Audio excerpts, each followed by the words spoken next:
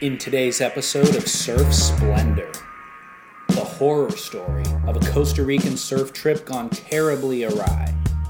Then to Los Angeles, where two young entrepreneurs are handcrafting personally tailored wetsuits. We then take you to Cabo San Lucas, where controversy erupts over a viral video of a drunken surf trip.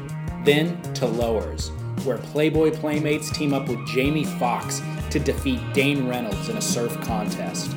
True story.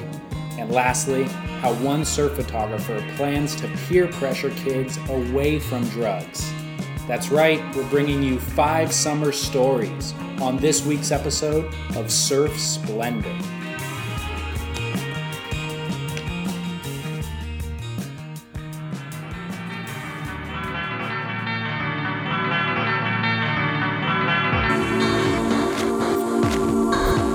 Welcome back to an all-new episode of Surf Splendor, where we bring you conversations about surfing. I'm your host, David Scales. If you're new to the program, this is only episode 6, so you haven't missed much. But the past 5 episodes are all archived and available for free download on iTunes and Stitcher, and also on our website, surfsplendorpodcast.com. If you do use iTunes or Stitcher, make sure to leave a rating and a review of what you think of the show. It really helps grow the show, and that's just a great way to also help people find it. But you still want to come to our website because we post a lot of additional content for each episode, like videos and photos of whatever we're talking about on the show. Also, huge thanks to all the Down the Line fans who came over from the episode I did with Scott Bass. The response was really positive, and so we've scheduled another of that same format, Surf News.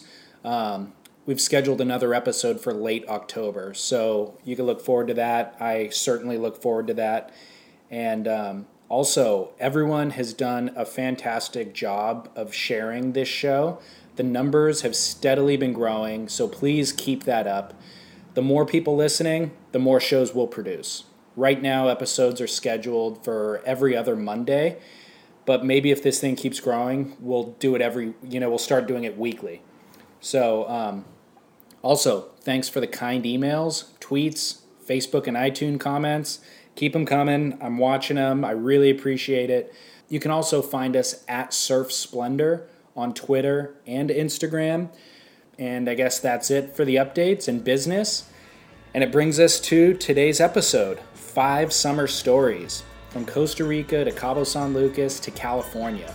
We bring you 5 summer stories that represent an eclectic cross-section of our sport. Thanks for listening. I'm glad to have you. And I hope you enjoy today's show.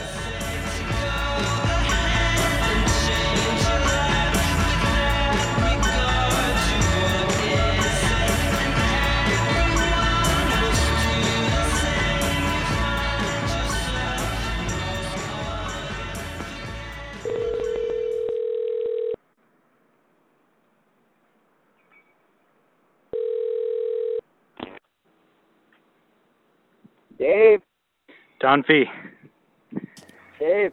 Yeah, can you hear me? Okay, so this conversation was recorded over the telephone, obviously, so I apologize for the quality of the recording. Great, dude. Can you hear me all right? Good. Okay, cool.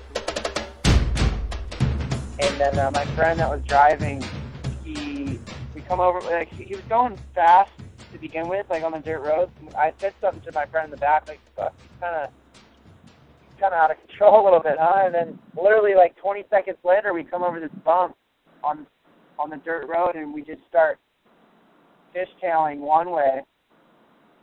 And we were going probably 40 fishtailing, and then he just tried to overcorrect it. And I'm going to pause the story right there. That's Michael Dunphy's voice. Maybe you've heard his name before. He's a 23-year-old professional surfer from Virginia Beach, Virginia. He spends most of the year on the road, traveling to WQS events and on photo trips for magazines and his sponsors. On this particular trip, he was down in Costa Rica. Yeah, we were just going down to Costa Rica basically to get away from... It was just after the US Open, and I've been doing contests pretty much 2 months straight, and I just kind of wanted to get away and do just go surf, just... They scored fun waves, the kind you'd expect in Costa Rica. Warm, blue water barrels, nothing scary or crazy, just playful and fun waves. They started in the south and worked their way north and spent their final days in Marbella with an old friend, Joe, who owns the Marbella Surf Inn. The roads from the beaches out to the main towns are pretty beat up, still like dirt, rocky roads with, like sharp turns and bumps and stuff. So the roads that we were on, like to go surf waves and stuff, are pretty, they're pretty dangerous. You don't really think about it too much, but if you don't know what you're doing, it's pretty dangerous for sure. Dunphy does know what he's doing. He's been to Costa Rica 5 times previously and can navigate from the airport to almost any surf spot without missing a turn. This trip had gone just like any other. The guys had chalked it up as a success. They went to sleep early in preparation for an early morning departure. Left the hotel around 7, and we were on one of the dirt roads that I was talking about from Marbella out to one of the main roads. We were like 10 minutes into it.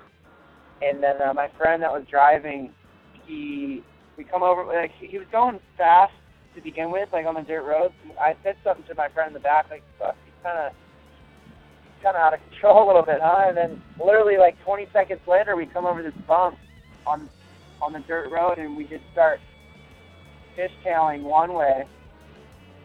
And we were going probably 40 fishtailing, and then he just tried to overcorrect it, and he was just kind of out of his element, he didn't know really what to do, and he just overcorrected way too much, and we just started sliding into the side gully bank thing and just hit that sideways going 40 or 35-ish, and then just started flipping.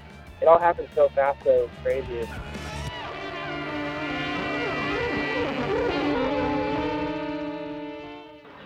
Yeah, we flipped about 2 times, I think. I don't know, but we landed back on our wheels, but every window had blown out. The windshield was blown out. The whole, wheels fell off. It was crazy, and we were in the back not wearing seatbelts, and should not have flown out of the car wearing, with all the windows blown out. It was kind of, amazing. Amazingly, no one was seriously injured. Michael suffered a deep contusion on his femur, but that was it. No seatbelt, the SUV flipped twice, and everyone was okay. It took the ambulance 45 minutes to get there. They were so, if you got legitimately hurt out there, you would have been so done. Because the guys showed up and they're they didn't even know really what to do, really. So we got lucky with that. I know you're wondering, dude, what happened to the surfboards? Okay, the boards were strapped to the roof, and the straps ripped, I'm assuming, before we started flipping, and the boards flown off, and they were 10 feet behind the car when we got out on the road, kind of sweet, just chilling there, next to the car. I guess they had ripped off, and then just kind of fell off before we started flipping. So we ended up getting really lucky board-wise. None of our boards were really messed up. Surfboards and humans, unscathed. You know what's even crazier? They called Joe from the Marbella Surf Inn. He came, picked them up, and drove them the 4 hours to the airport, where Michael was still able to catch his flight and fly home on time. Now I can sing you the storyline, and if you like my story, fine. But ain't no... All right, cool, dude. Well, I got the story. Hopefully the recording is good. I appreciate you dealing with the hassle of this delay and all that stuff. All right, cool, and I'll hit you up next time I'm coming to Cali. Let's hang out. Yeah, for sure, man. Thanks. I'm glad you're doing well. All right, thanks, Dave. All right, later. That's your one free pass, Michael. Lesson learned. Buckle up, kids, and drive safe. I came across Michael's story when I was scrolling through Instagram one morning, and I saw the photo he posted of the flipped vehicle. It looked really bad. I'll post the photo on our website, surfsplendorpodcast.com, as well as a link to Michael Dunphy's Instagram and ours at surfsplendor. And up next, a story that could change the wetsuit industry as we know it. Coming in hot, so sit tight.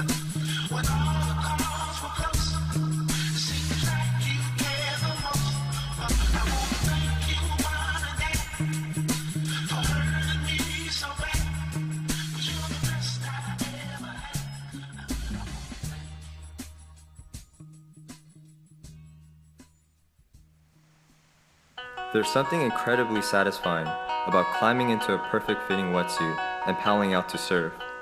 Our life and passion is surfing, and we're on a mission to deliver the best wetsuit ever made. A few years back when I was shopping for a wetsuit, it was always a pain because I was in between sizes. So a large would be too long in the sleeves, a large short would be too tight in the chest. You're listening to a Kickstarter video for a company called Carapace Wetsuits. Kickstarter is a crowdfunding website. Basically, startup companies or projects can post their idea with a set dollar amount that it would take to fund their project. Viewers, strangers, family, and friends can pledge contributions to the project. On May 8, 2013, Carapace launched their 30-day campaign along with this video and a set goal of $18,000. On June 8th, the campaign ended with a total of 118 backers and $23,510 raised.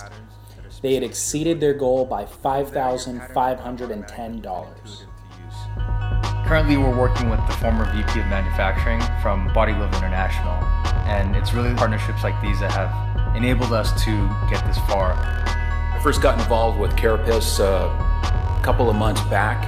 I feel they have tremendous potential because I feel that they can add something to the industry. I've seen the quality, I've seen the materials, I know the construction, and I think that there's a great opportunity for consumers out there to have an alternative to choose from. I came across their campaign in early June. A friend had posted the video on Facebook.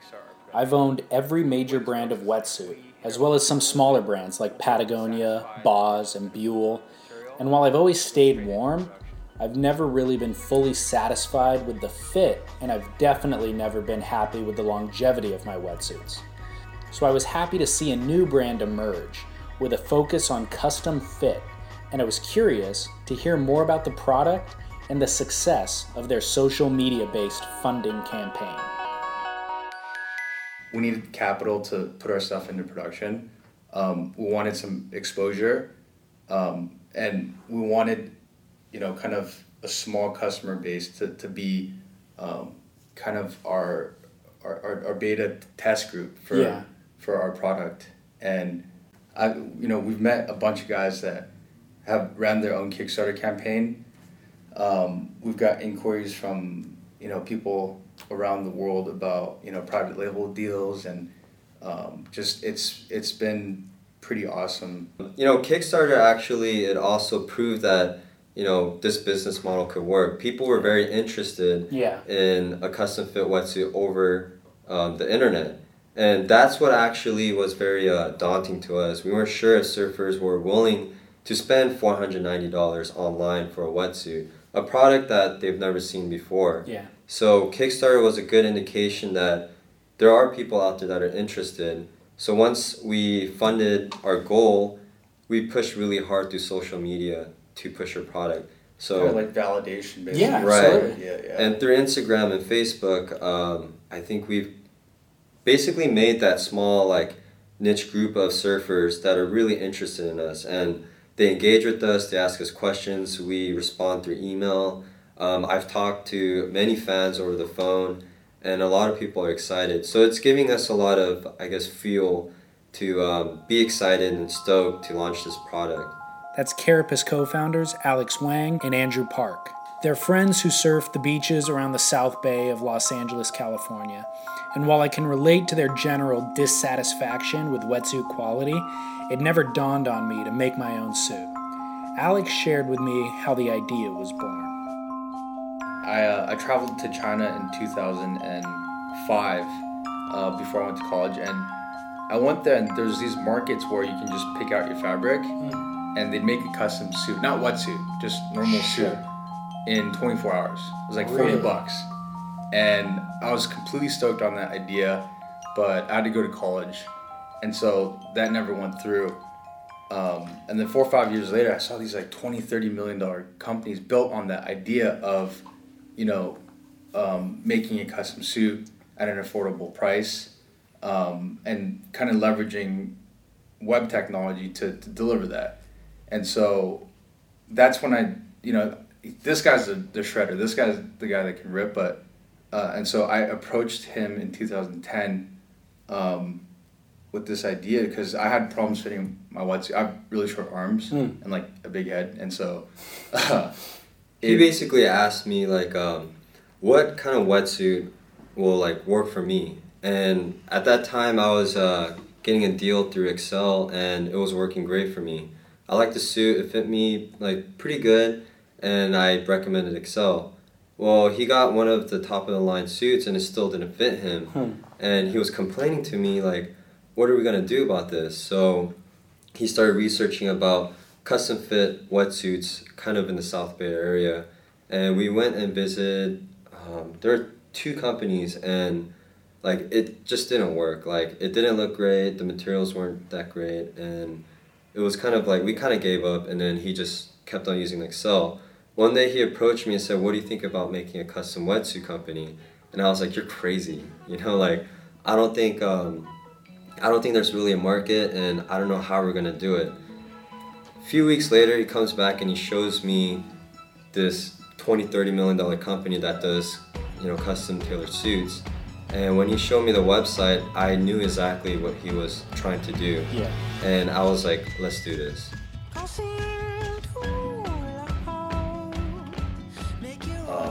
So that was actually one of the biggest barriers of entry for us, which was, you know, how do we get a factory to be cool with making... How do we convince them that this is profitable when they're making suits one by one? And that was a huge barrier for us, and we actually decided to set up shop and learn how to make the wetsuits ourselves. Oh, okay. And this was a huge challenge for us because both Alex and I don't know anything about manufacturing and don't know anything about wetsuits.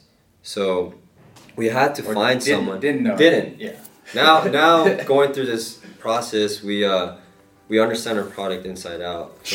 From the materials to construction, design, because we had to go through this process. And we spent pretty much the whole summer and fall just putting wetsuits together. While you might envision a handmade product as being void of technology, Alex and Andrew have actually embraced technology to bolster their designs. They have unique algorithms and CAD software that allows them precision tailoring before the wetsuits are constructed by hand. And so our patterns, our materials are unique. Our algorithms are something that no one else is really using in the custom fit wetsuit industry right now. And so from having the best neoprene, having the best construction, and having, you know, software technology that no one uses, we're really filling in, I guess, that niche of custom fit and just, you know, having something really special. It's actually really interesting. We were just talking about this yesterday. If you look at that board right there, we're talking about, you know, how we stand out from the other guys. There's big guys, there's small guys, and then there's overseas. The big guys, they have good prices, but they don't offer custom fit quality. Right. Small guys, they have high quality, but they don't, you know, it's pretty expensive and they don't offer custom fit. Overseas, you can get custom fit and high quality, but it's not going to be cheap, you know? Yeah. $800-900 a suit. Right. So. And out of all these 3, they don't have this algorithm pattern technology. So that we have all those check boxes checked off, and that's kind of, I think, our place in the market. Go ahead. Yeah. So when I was, I mean, I guess maybe I surf more now than I did when I was young, but nowadays I expect a wetsuit to last 1 season, essentially. Even the top of the line, big brand wetsuits. By next season, it might look okay, but water's getting in. And it's like, I need a fresh suit if I want to stay properly warm. What do you guys have to say about that? I mean, and given that the product is new, there's no longitudinal tests that have been done, you know, but how do you prevent against that or manage that? So for us, you know, we've done a lot of testing, and the taping's huge. Okay.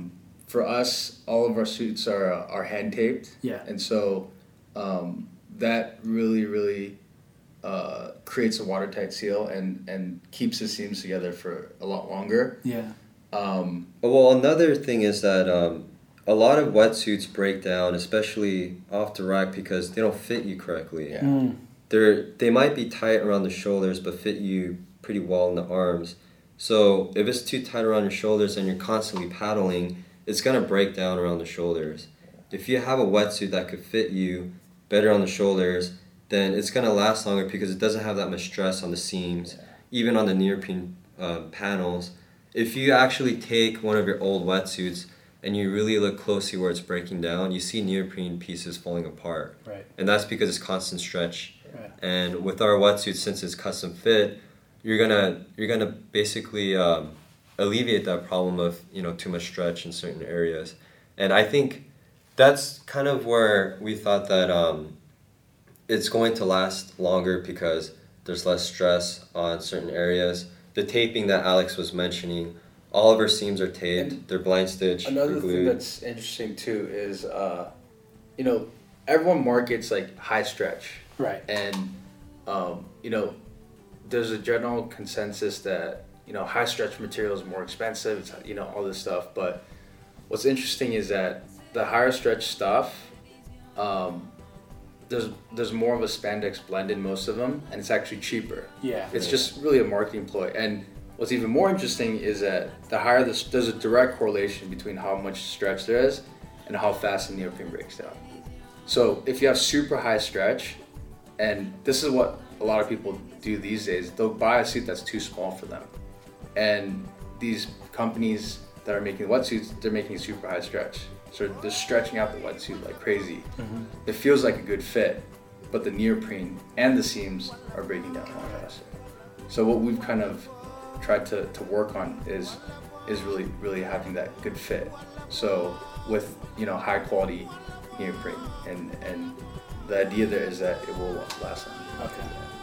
While perhaps we like to view our sport and the brands we love as being small, the reality is large dollars from non-surfing companies have been invested into our homegrown brands. That's not a bad thing. Growth is good. But it also leaves room for guys like Alex and Andrew to enter the market and offer a more personalized product. We wrapped up our conversation discussing the value of such a thing and the importance of small business. Yeah, I've been stoked, even outside the wetsuit industry, I've been completely stoked on artisan-made anything. Yeah. Like the coffee that I drink totally is, sourced in El Salvador from a small shop, Yeah.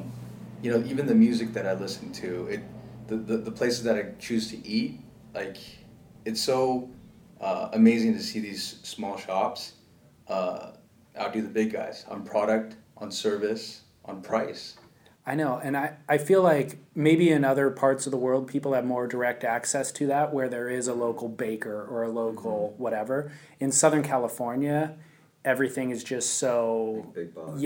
That I think we're craving it now. And I do agree though, that food or that bread that was handmade tastes better. Oh yeah, definitely. And it may be somewhat psychological in that you have sentiment attached to it because you know the guy and his dog and his family or whatever the case is. But once you're invested in it, it's you care more about it. Definitely. And that's why, there was $319 million worth of funding dollars that went into Kickstarter, and it's funding projects like these. And so that's why it's something that I'm actually really excited about. And anyone that is starting a small shop, whether it's in the surf industry or not, I'm rooting for you guys, and it's just an awesome experience to be a part of something like that. Awesome. That's Carapace Wetsuits. I should specify pricing. Andrew mentioned at the beginning of that piece that the price for their wetsuit was $490. That's actually the price for their premium suit. Their performance suit is priced at $390. And that includes delivery to your door. The way they can offer a custom fit with an online order is that they have this really ingenious sizing instrument on their website where they show you how to measure yourself, and then you just plug in the numbers and they ship you a custom tailored handmade wetsuit right to your door. Their first batch of wetsuits is going out to those who helped fund their Kickstarter campaign, but they hope to be open for general production in late October 2013. Go to our website, surfsplendorpodcast.com, for all their info. Coming up, drunken debauchery in Cabo San Lucas leads to threatened lawsuits in California, and it's all captured on tape. Stay with us.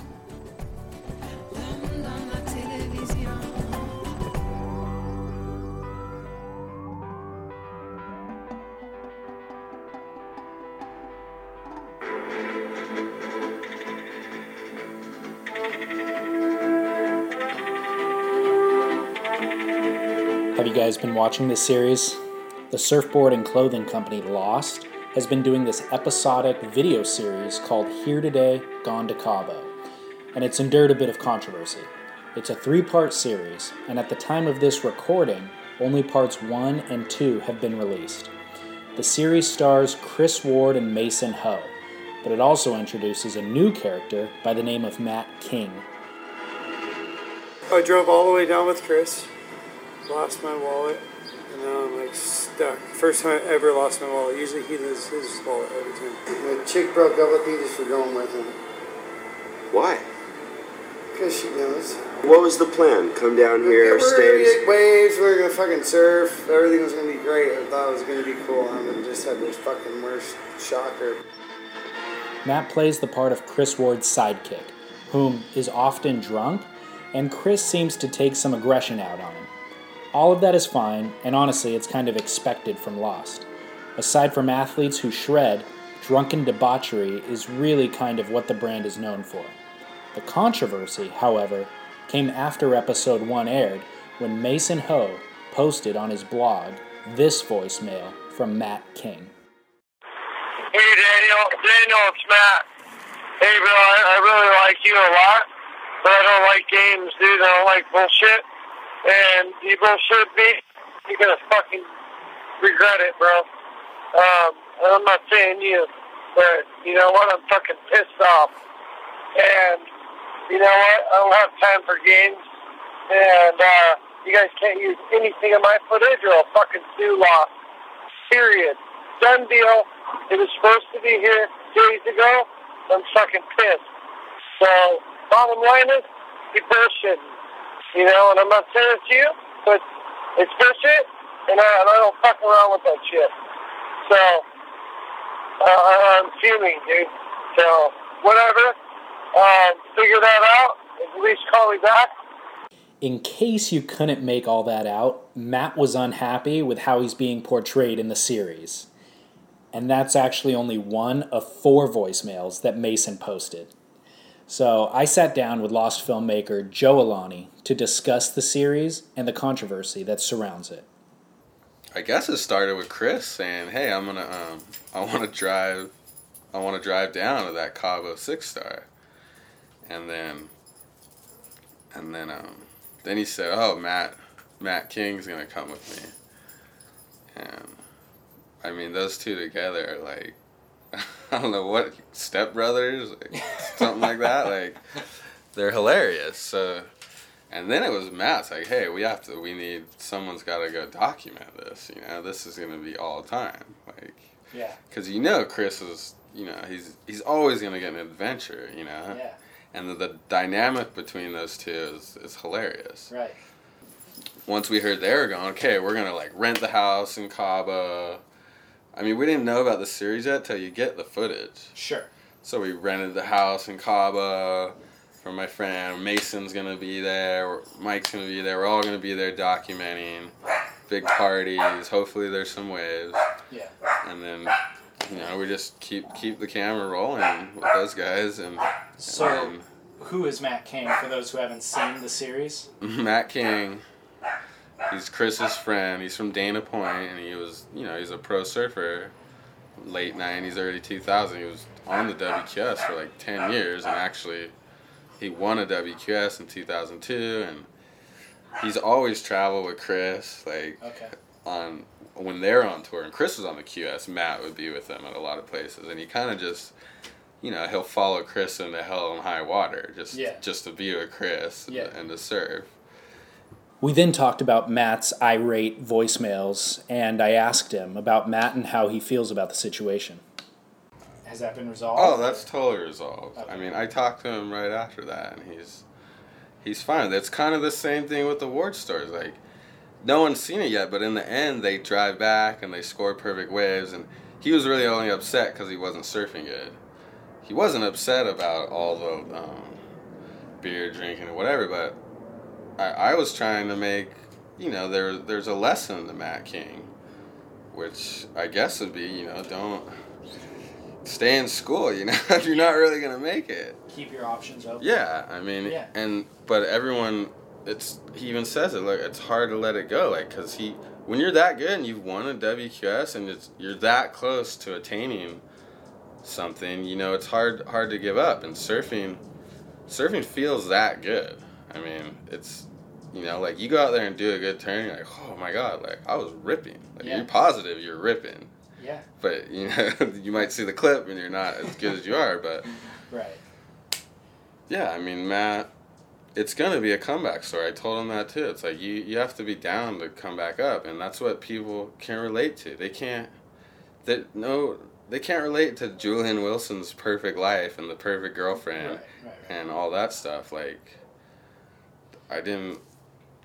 they can relate to Matt. Like, his chick's mad at him. He lost his wallet, but he never gives up. Like, he's still surfing every day with us, and that's not going to ruin his trip. He wasn't crying, I'm going to go home. Yeah. He's like, no, I'm going to freaking sell some boards, I'm going to sell some clothes, and I'm going to surf. And he ends up scoring, like, perfect waves.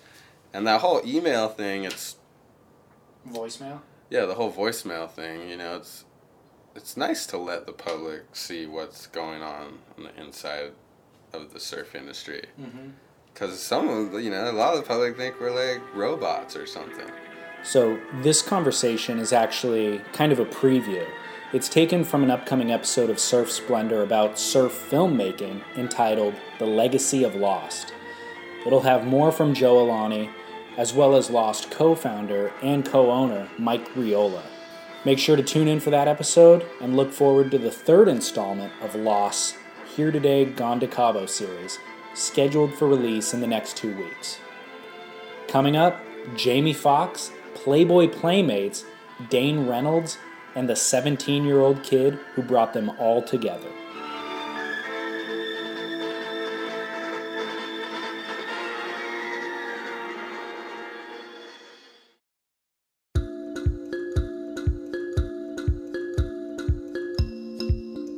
The Hurley Lowers Pro is one of the most high-performance surf contests of the year.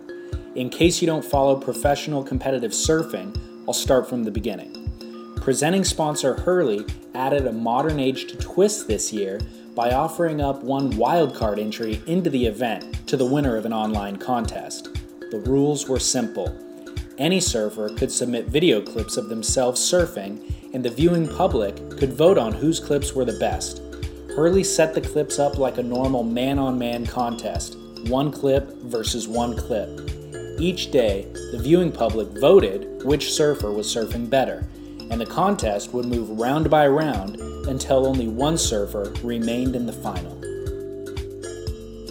Before the online contest even began, the surfing world was abuzz with excitement. Rumor spread that Dane Reynolds, whom has never participated in social media, would be submitting clips into the contest. In case you've been living under a rock, Dane Reynolds is, arguably, the most interesting, and some would say the best surfer in the world for the past 5 years. Although he did compete on the World Championship Tour, he opted out of it in 2011 and has instead chosen to define his career with photo trips and video parts. This is why his Hurley Pro wildcard entry was such big news. Everybody loves Dane. Everybody wants to see him compete against the world's best surfers, and especially at lowers. In a popularity contest where the surfing public votes on who gets to compete in the event, there is no doubt that even Kelly Slater would be voting for Dane Reynolds. And they did. The surfing public, by and large, voted for Dane Reynolds, and he handily won each round leading up to the semifinals. And that is where our story begins.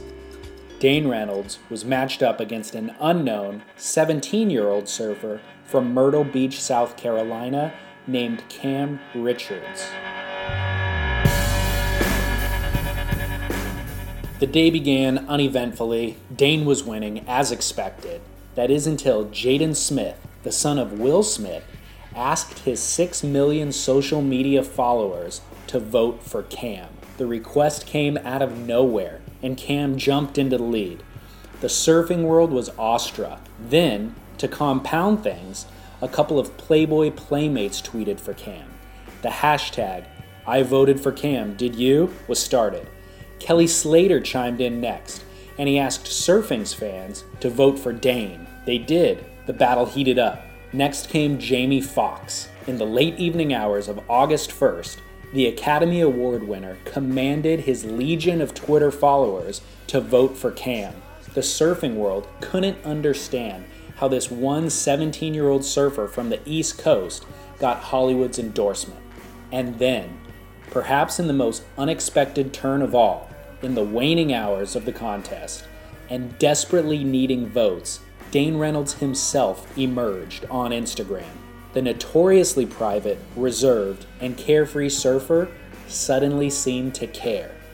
He created an Instagram account, immediately gained 10,000 followers, and began his own campaign to secure his spot into the Hurley Lowers Pro.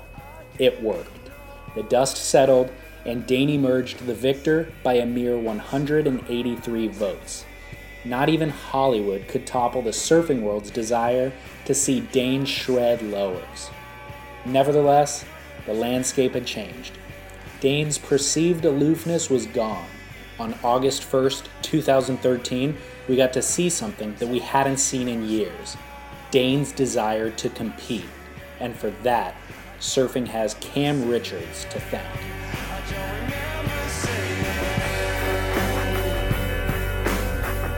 The day was pretty nuts. Like, even the days before were fun, like getting all the boats like rallied up and stuff with my family. And then that day when we woke up, like I was ahead like 200, and of course, like I was not expecting to get close to like beating him or whatever. I was like, oh well, I'm ahead of him. That's kind of cool. And so like I went down to Lowers and just to go surf and stuff with Billabong, and we're like sitting down there, and I'm sitting on my phone most of the time, and I'd go surf, and I had to come in every like 30 minutes to check because like we were going like head to head, and that's kind of when like all the people were giving me like shout outs. It's when the Jaden Smith thing happened when I was down at Lowers, and that freaked me out. Like I was like, how, like I don't even know how it happened, but luckily I have a friend in the skate industry, a little kid named Alex Midler, and he's good friends with Jaden, hangs out with him like every day, and so I had a lot of baseball players like help me out, basketball players, football players, country singers, and then of course like the whole Jamie Foxx thing, which is that one was like made me speechless. I didn't know what was going on, and just a friend of a friend of a friend got that through. Because like a lot of the votes and a lot of the like all the people that were helping me out, it wasn't really me sitting there begging them and asking them, just from my hometown, Myrtle Beach, South Carolina. They all had my back, and they all really wanted me to win, so they were doing a lot of stuff to get people like that involved, and thanks to them, it definitely wouldn't have happened if it wasn't for my hometown. And it was a very life-changing day, and it was really like, it was filled with like mixed emotions. Like all day long I'd be happy, and then I'd be kind of bummed, and then I'd go back happy. It's just the whole day I was always known, like after like all went down, like when all these people found out who I was like, well, that's my mission accomplished. Like I won now. Like Dane Reynolds knows my name. That's awesome. Kelly Slater knows my name. Totally. I mean, that's cool. Dane Reynolds said that I surfed better than him in 2 waves. Like just those words coming out of his mouth meant everything to me. And so no matter what happened, like of course it'd been cool to win, but then again I kind of think it worked out as best way as possible. Yeah. If I would have won, of course, no, I'm not ready to surf against the best surfers in the world, but that's kind of the point of the wild card. The wild card is the kid that's not that good and can maybe beat some good guys, and if they do, it's cool. If they don't, that's what's supposed to happen. Yeah. And a lot of people were like, oh, Dane's had his chance, blah, blah, blah. Like, and, I mean, yeah, he does get a lot of wild cards and stuff, but, I mean, that whole format kind of suited him, like the video part, because he comes out with the craziest videos you've ever seen, and he's my favorite surfer, and such a fun guy to watch, especially at Lowers. Like, so I definitely think it worked out as best as possible. Do you know, like, the Jamie Foxx thing, for example, did he just retweet it because he saw maybe somebody else tweet my it? My brother used to date a girl that's in the modeling industry, and she knows him personally. Like, she even posted on, like, Instagram, like, there's, like, full in waves over there. She posted on Instagram, like, her text to him, like, directly, like, hey, can you help this kid out? He's like, yeah, no problem. And so that was awesome. Like, wow. That was crazy. Can you name drop a few names? You mentioned that there was country singers and athletes and stuff, but can you rattle off some names of people who supported you? Like, I know, like, Lee Bryce, a famous country singer, like, retweeted something. Had a lot of skateboarders. Alex Midler, this kid named Jager Aton or something. We actually even had some Playboy models. I don't know what their names were. There were so many that gave me shout out that I had no idea till like a week after. Right. Because my feed was just going nuts. Like, the Robbie girl off the Shipping Wars show was supporting me. Just so many random people, but I mean, it helped. And if it wasn't for any of them, the day wouldn't have went the way it went. How many Twitter followers did you have prior to the day, like prior to the start of the day? On Twitter, I only had like 600 followers, and I went up like 1,000 almost. Okay. And then in Instagram, I went up like 6,000 followers. Oh my god! Yeah, it was crazy. And that's in the matter of just 3 days. Because I mean, I got a few from the day before. Like, people were giving me shout outs that helped, and it's just that day it went up like freaking like 6,000. Like, I'm almost at 10K. I was only at like 4,000 when it was there. How do your sponsors feel about the success of the day? Oh, they loved it because Billabong had a lot to do. They helped me out a lot because we had like Joel Parco give us a shout out, and of course if that wasn't for Billabong, that wouldn't have happened. And like, Billabong was my main backing. They're always like just giving me tons of shout outs, doing everything they can to like help me out. And so if it wasn't for them too, they were probably my number one people that like got me to where I was. And so big thanks to them, and they're super psyched how everything went. They're really proud of me. They said I handled it really well, and so awesome. It was awesome. What does it mean for your kind of I mean, you're kind of on the amateur pro path and doing well in contests and stuff leading up to the event. How does this change things moving forward? Yeah, I mean, I've had like solid results in my amateur years. Like Dane said, like, oh, this kid doesn't have any results, but I mean, just no one knew who I was before this. I was kind of just the same little contests kid and all that. And I've won nationals. I've won like all the Rip Curl Grom Circ Nationals and King of the Groms, all those kind of like contests like that. And then I've been doing well in the like QS and the Junior Pro. I just qualified for the World Juniors in Brazil, so which was awesome. And it's good, like, because I guess you could say I was known as a contest surfer, and I still, like, that's my main priority, but now I kind of want to begin, like, coming out with, like, cool web edits and, like, go on sick trips and film that stuff. And so it kind of, this whole thing made me try a lot harder, and it makes me want to prove people wrong, like all the people are saying, like, oh, this kid's shit, and these people that have only seen 4 waves of me surfing. And so I just kind of want to show them that I can surf, and I want to go on like trips with big waves and not just like the lowers left and stuff like that. Yeah. Follow Cam on Instagram at CamRichards123. Dane Reynolds, of course, went on to secure the wildcard entry into the Hurley Lowers Pro, which is taking place the week that this episode is launching. Dane actually lost in round 2 to Kelly Slater, but you can watch the rest of the contest live online at thehurleypro.com.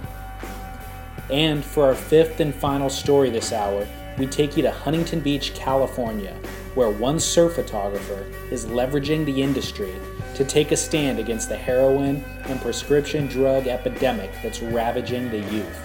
That's in a minute. Stay tuned.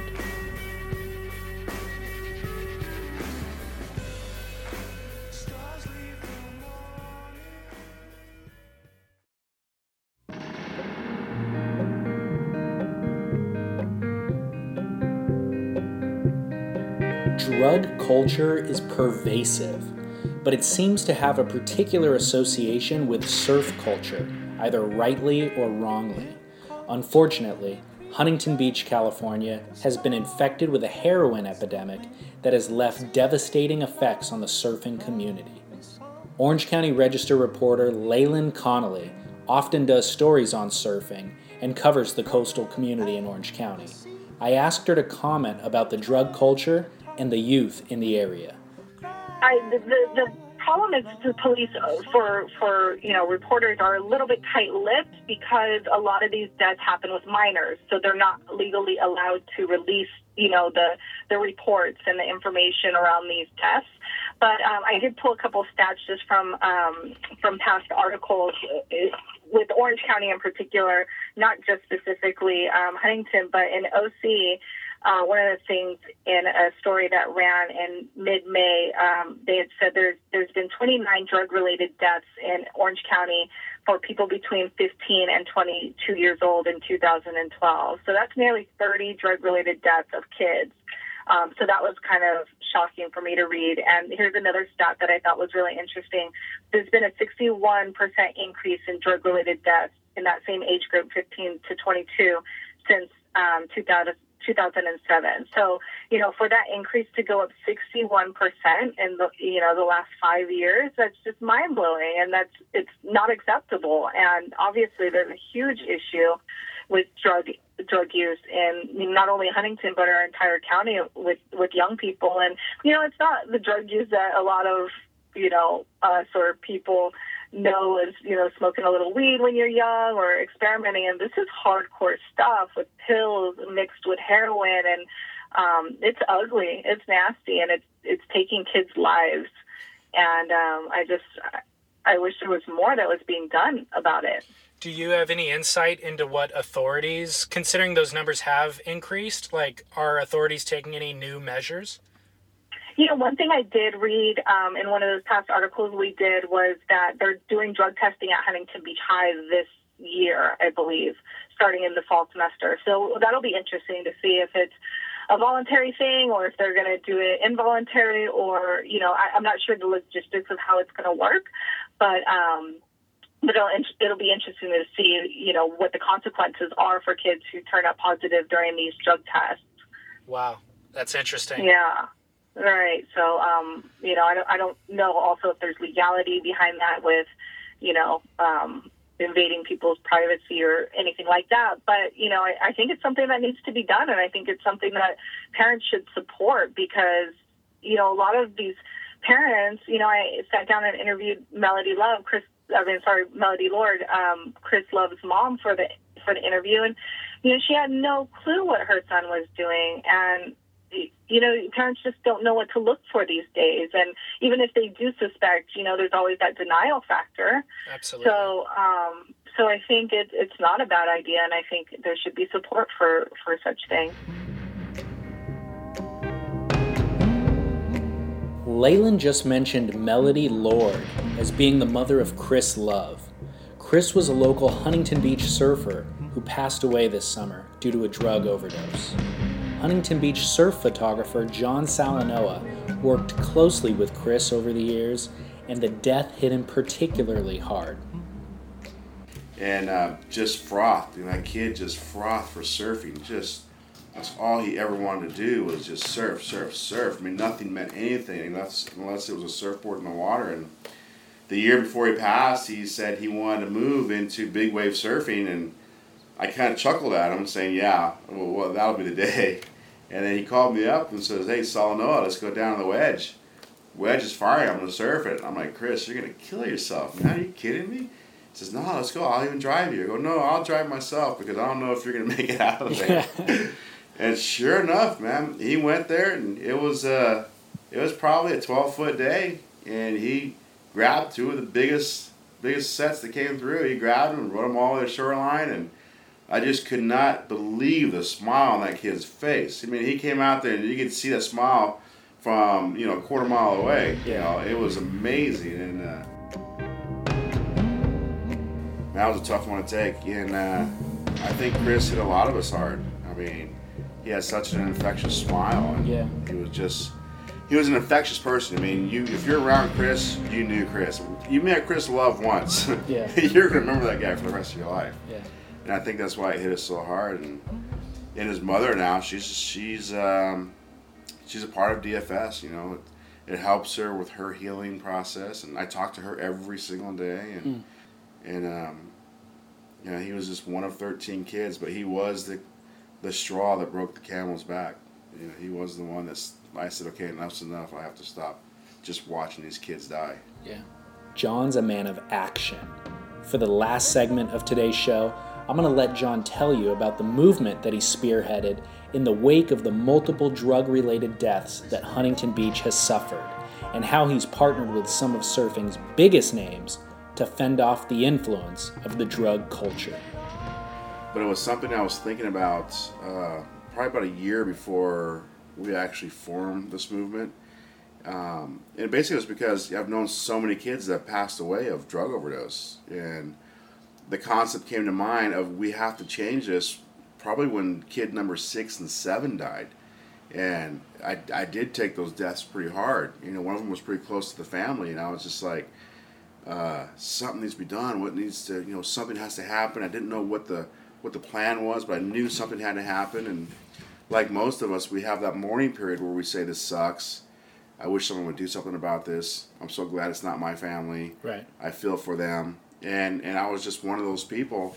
And I just came to the conclusion after doing my own internal investigation with the social medias and talking to the kids that it was purely peer pressure. It was peer pressure to be in this industry. It was peer pressure from the kids above them who have stickers on their boards. The peer pressure of today's world is not like, hey, take this and smoke this. Take this and pop this. That's not the peer pressure. The peer pressure is, this is the life we're living, and we're living it pretty good, and this is what you're going to have to do if you're going to live this life. And so the kids are like, all right, 10, 11, 12, they start off smoking some marijuana, and they go from that to pill popping to E, and next thing you know, they're on heroin, and they're dying by the droves. So the mentality behind DFS was peer pressure. Let's peer pressure the kids the other way. So let's start this and see what happens if we can get kids to think, hey, I'm a part of something. This something's really cool, and I see that my idol, Brett Simpson, Travis Logie, Nat Young, are all DFS surfers. I want to be just like them, and I'm going to start living my life according to these guys because I just see a wonderful life in this DFS movement, and that's basically the concept behind it. If we can create something that the kids are going to look at and go, that's kind of cool, but we don't talk about drugs, even though drugs is in our name, drug-free surf, DFS.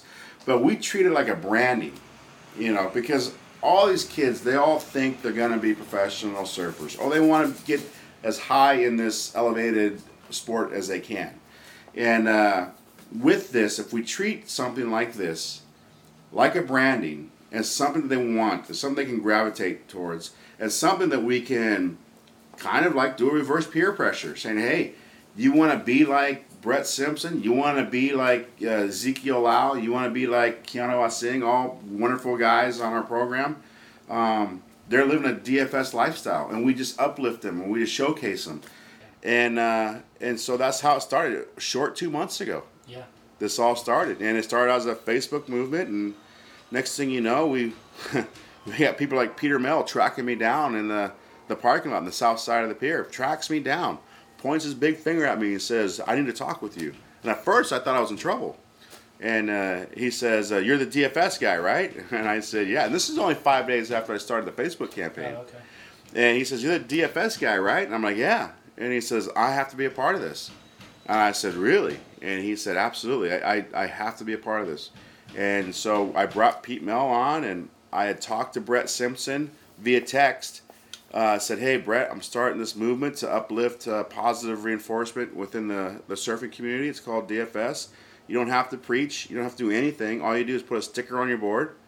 And when people ask you, hey, what does DFS stand for? You say it stands for drug-free surf. I'm a drug-free surfer. That's it.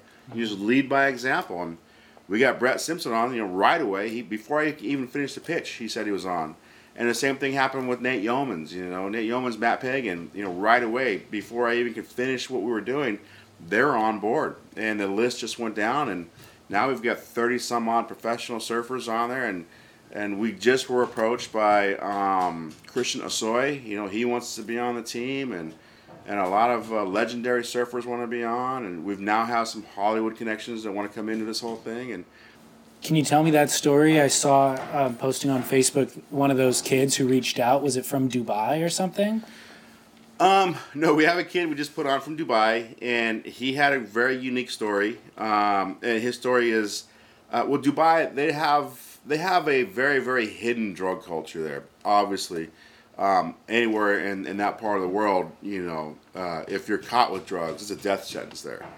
But there is an underground culture there in which he's a surfer there, and he was starting to see it with a lot of his friends. He had lost no one, and he reached out to us that he wanted to lead by example. And he does travel all through Europe and surfs also, so we brought him on. But the real big thing one of the bigger stories for us was a girl from Huntington Beach, and her mother reached out to us via Facebook, and she said to us, I need to have my daughter on this program. She has to be on this program. She's been fighting this drug culture for 2 years. And she went from being a beautiful young lady who surfs out here in Huntington Beach to someone who's being ridiculed, constantly teased, and that she does not want to go to school. She doesn't want to be anything associated with surfing anymore. She doesn't want to be associated with skating. She doesn't want to be associated with anything. She just basically has given up on life. And I says, well, I have to meet you and your daughter. And so they came here to my residence, and I saw this girl when she walked in. She had zero hope in her eyes. Her eyes were empty. There was nothing. Her soul was missing. And I asked her about these questions, and she started crying right away. Then her mom started crying and said, you know, I can't do this. She said, I'm telling you, I am going to cave in this year. I cannot be this person. I was someone that everyone liked. I had so many friends, and now every single person I know is doing drugs, and now every single person I know want nothing to do with me. And if they do, and I do go out, it's instantly, you have to take this. If you're going to be a part of us, you have to take this. And she said, I will give in. I'm going to give in this year. I talked to her about life and DFS and the movement and how this is why we're here. And that soulless expression she had just when I said, you're part of the crew, and here's Peter Mel's phone number. Reach out to him anytime you want. He's expecting your call.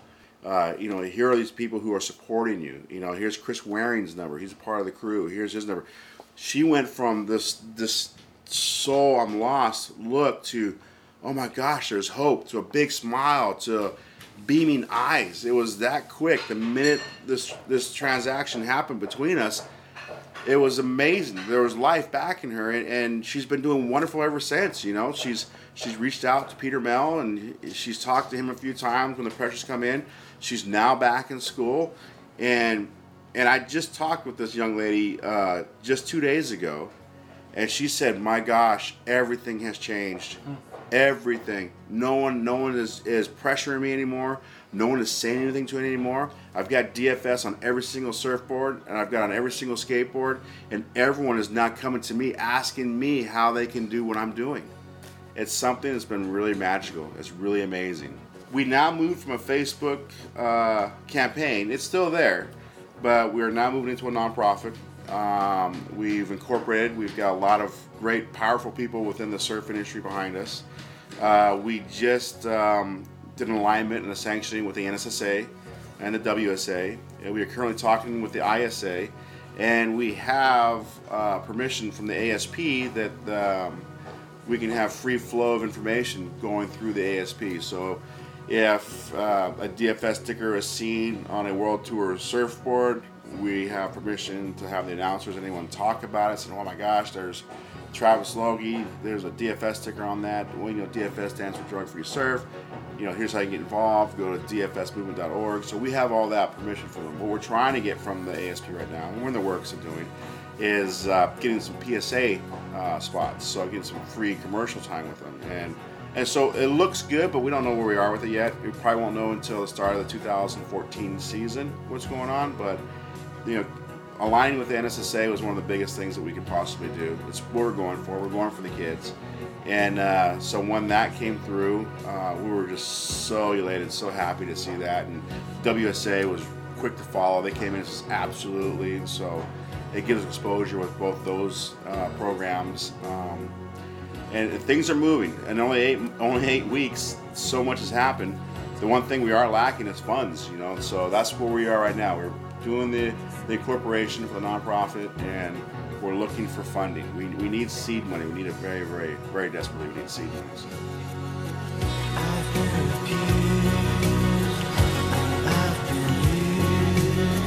I'm gonna lose my thoughts in 200 bars. You know I've tried, but now I'm tired. I'm losing track of time in 200 bars. That's Huntington Beach surf photographer John Salanoa talking about his drug-free surfing movement, DFS. You can find out more at dfsmovement.org.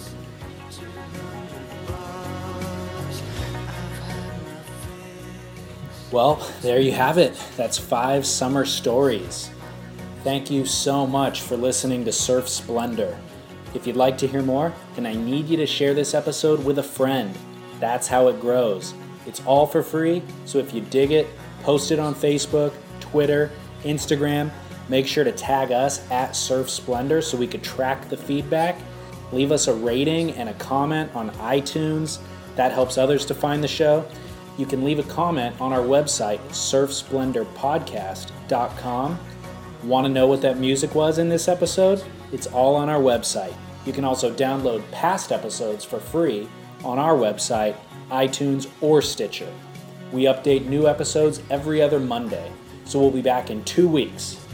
As I mentioned earlier, the next episode that I'm working on is entitled Surf Filmmaking, The Legacy of Lost, featuring conversations with the owners of Lost Enterprises, the head filmmaker, and a few of the athletes. Don't miss it. Subscribe. Thanks for sharing. Thanks for listening. We'll see you in 2 weeks.